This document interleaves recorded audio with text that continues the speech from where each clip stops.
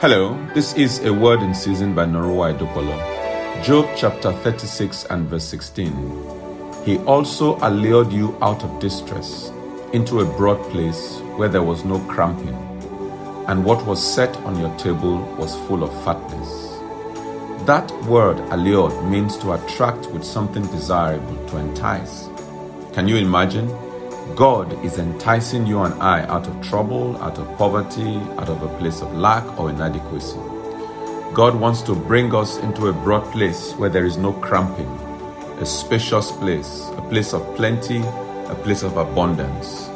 There is already a table set before you, and it is full of fatness. At this very moment, God deeply desires to lead you from trouble and to spread your table with your favorite food. In fact, God wants to help you out of your troubles.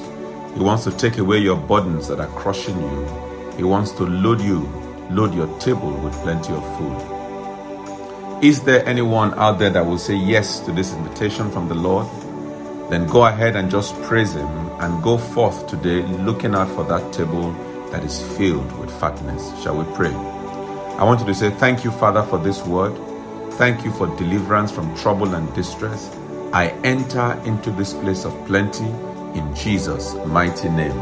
Amen. May God bless you, and may you find that table filled with fatness today in Jesus' name. Amen.